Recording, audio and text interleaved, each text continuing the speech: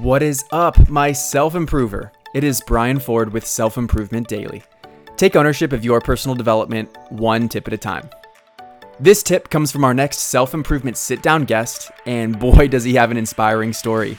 He's experienced really high highs and really low lows in his life, all of which have been exactly what he needed on his path towards self-discovery. His name is Garen Jones, and he has a really pure message around freedom and self-expression. At one point, when he was at rock bottom, he had a perspective shift. Change your mindset, change your life. And in our conversation, he shared a reflection about how he used this new mindset to create abundance in his life.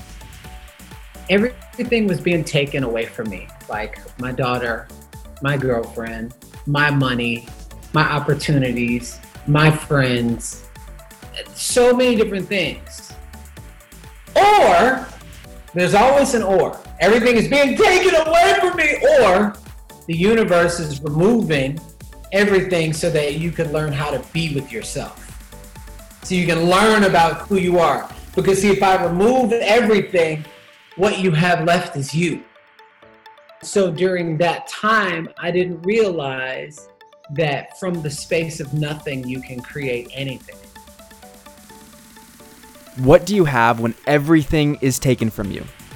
Well, the only thing that absolutely no one can ever touch, possess, or gain full authority over is your mind.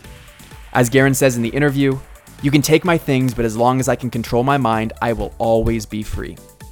You see, we're in a world where we focus so much on the materialistic goods and statuses that we earn and inherit, but that's all meaningless unless we discover what our soul hungers for. And sometimes that requires having things taken away from us so that we can open up space for the things that we need. Thank you for listening, and I'll see you next time on Self-Improvement Daily.